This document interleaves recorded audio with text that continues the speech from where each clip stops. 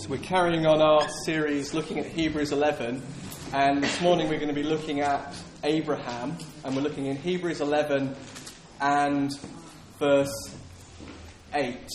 So for everyone who's a Christian here, there came a moment when you heard something about Jesus. It might have been you might have had a dream and you saw Jesus in that dream, or you had a friend who said, "Let me tell you about Jesus." You might have been in a church meeting and you heard a presentation of the life, the death, the resurrection of Jesus, that he's alive and he can save. There came a moment where you heard something and the Holy Spirit gave the gift of believing. Yes. And I just remember that when my mum had become a Christian, and I remember Sunday night listening to Yonggi Cho speaking about ask God what colour bike you wanted.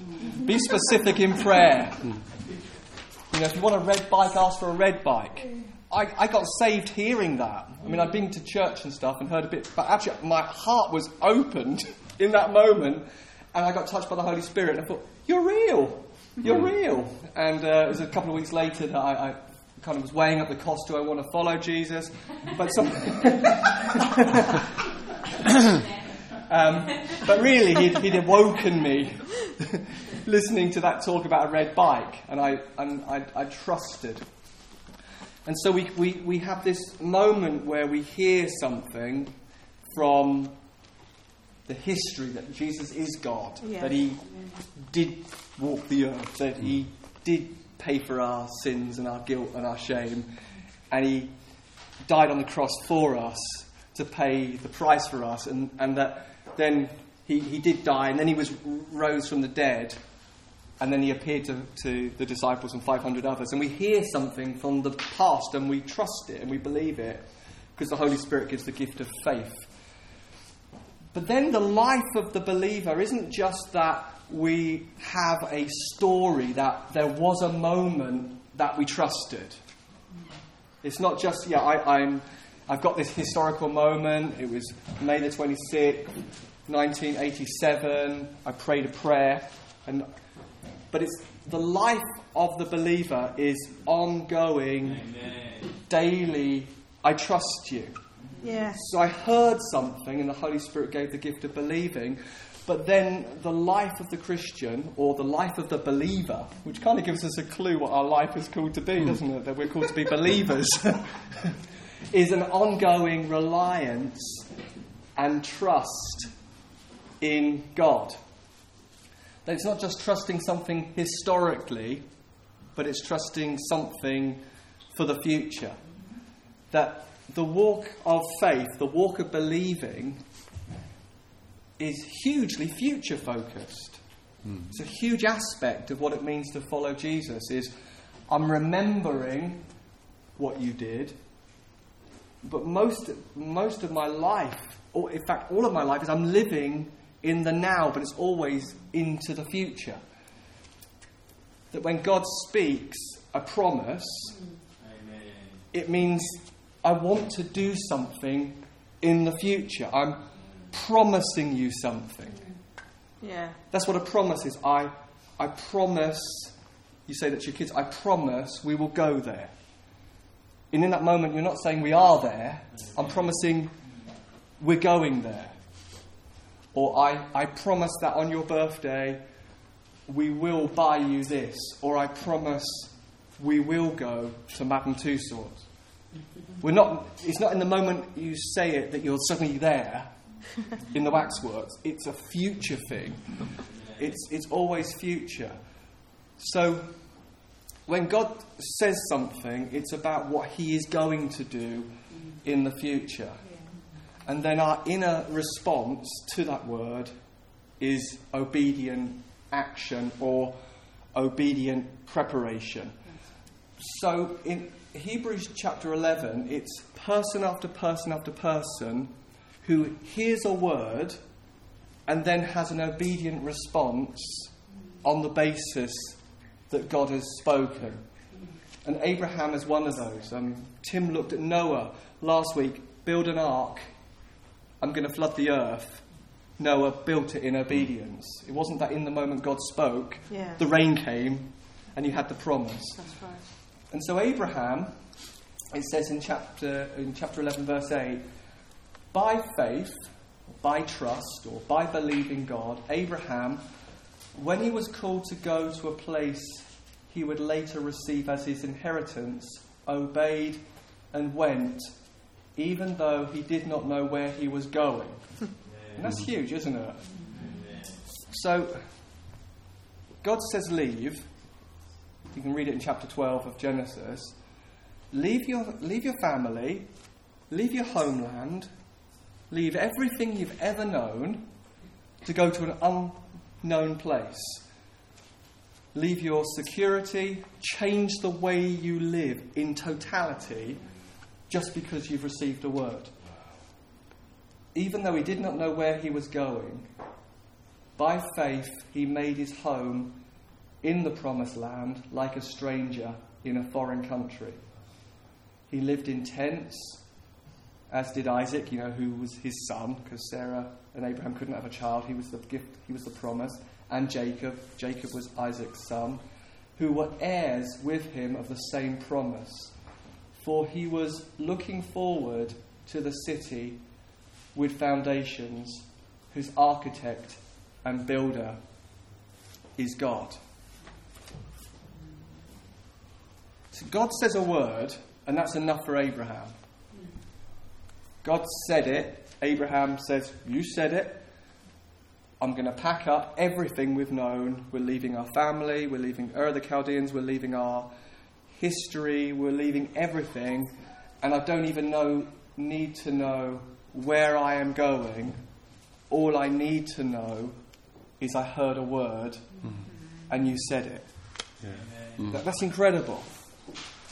All I need is to know that what you spoke, all I need to know is it came from you. And then he packs up everything and goes to live in a tent. Leaves everything that was permanent to live a life that was so different to the life that he'd ever lived. And that's the life you and I have been called to live. Yeah. The life of believers. There was a man in the Victorian era whose name will come to me. I'm sure you shout it out as you recall it. Who God has said, I want you to build an orphanage. And George Muller. Thank you. I want you to build an orphanage. And so he asks God for the money. And then he walks out of a time of prayer with God. And a little boy comes up and says, here's a penny towards what you are building, or here's a penny towards the work of God. And George Muller said, at that moment, I knew I had it. Yes. Amazing. Because I've got a word from God, I'm going to build it, and now the word is being backed up by a penny, which isn't the full amount to build an orphanage by any stretch of the imagination. And as a practical thing for us is, at what point do we move from asking and petitioning to celebration? Because if God has said it, yes, that's right. Do I need to keep asking and petitioning and interceding for what I already have as a promise? Yes, good point. Beautiful. Amen. How much of our prayer life is actually a manifestation of unbelief? How much of it really is worrying out loud and poor God has to listen to it? I love what Bill Johnson said. He said, God listens to every prayer, even our grumbles and even our prayers that sound more like a 3-year-old. He says sometimes our prayer life reveals our immaturity more than our maturity. Yeah. That's true. And sometimes I wonder, totally different subject, is that why we struggle with prayer meetings? Because sometimes we're asking for what we already have a promise about. Yeah. Maybe our best types of prayer needs to be, how can I build in preparation to what you want to do? Instead of asking, say, for 40 people to be saved, wouldn't we be better making sure there's enough nursery space for lots of new believers who won't know up from down, who will come out of darkness into light, who will have no idea about who Jesus is and their life in the kingdom? Wouldn't our best prayer be for workers rather than harvest? Because the harvest is plentiful, it's the labourers that are few. So Abraham goes into this land, and God says, this land is yours, but not yet. So the Canaanites are still living in the land. And he goes there, and all the circumstances kind of contradict the fact that this is going to be your land. But he's sustained in that land because he has a word from God. And like as a church, we have words from God about our community. Like we're going to carry buckets of the presence out into our community. We're going to percolate into our community. That God wants to bring us into a season of evangelistic breakthrough. That God wants to save all types of fish, one prophet said. These are really big prophets who have said it, and I've heard it multiple times. And God once said to me so clearly, if you want it, you can have it. Only if you want it. Because if you want it, you're going to need to change a lot to have it. If you want it, you can have it. Speaking about this area.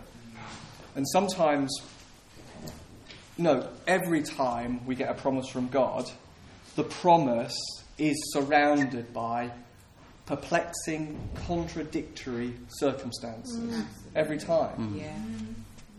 Because if it's a promise from God, it has to be something that you couldn't do without God. If otherwise, His glory is not made manifest in our weakness. Because it's a kingdom that reverses everything. The weak are made strong. It's those who are made sufficient for this through the grace of God. So let the weak say, I am strong. And so whatever promise you've got in your life, it will be surrounded right now by contradiction and perplexing circumstances. It could be that God has said to you, I've called you to be this type of man and this type of woman, but you feel incredibly inadequate and incredibly weak and unable to do the very thing that God has said for you to do. It could be that God has said to you, I want to save people in your family, and the people in your family look 100 million miles away for any interest or desire for God. It could be that God has said something to you about nations you're going to visit and things that you're going to do, but you don't have the financial resources. It could be that God has spoken to you about your workplace and seeing people saved and freedom and transformation. It could be about your workplace. It could be about the work that you do or your business that you run, that God has said, I've called it to be this and this and this. But at the moment, it's got no evidence of that whatsoever. The promise will always be surrounded by contradictory circumstances. So Abraham goes into a land, and eventually God says, this is the land you're going to have. But it's full of nations, it's full of people groups. It's not his land in any shape or form. And the only way he is able to be sustained in that is that he has to keep coming back to the fact, I have a word from God. I have a promise from God. God has said he will do this. God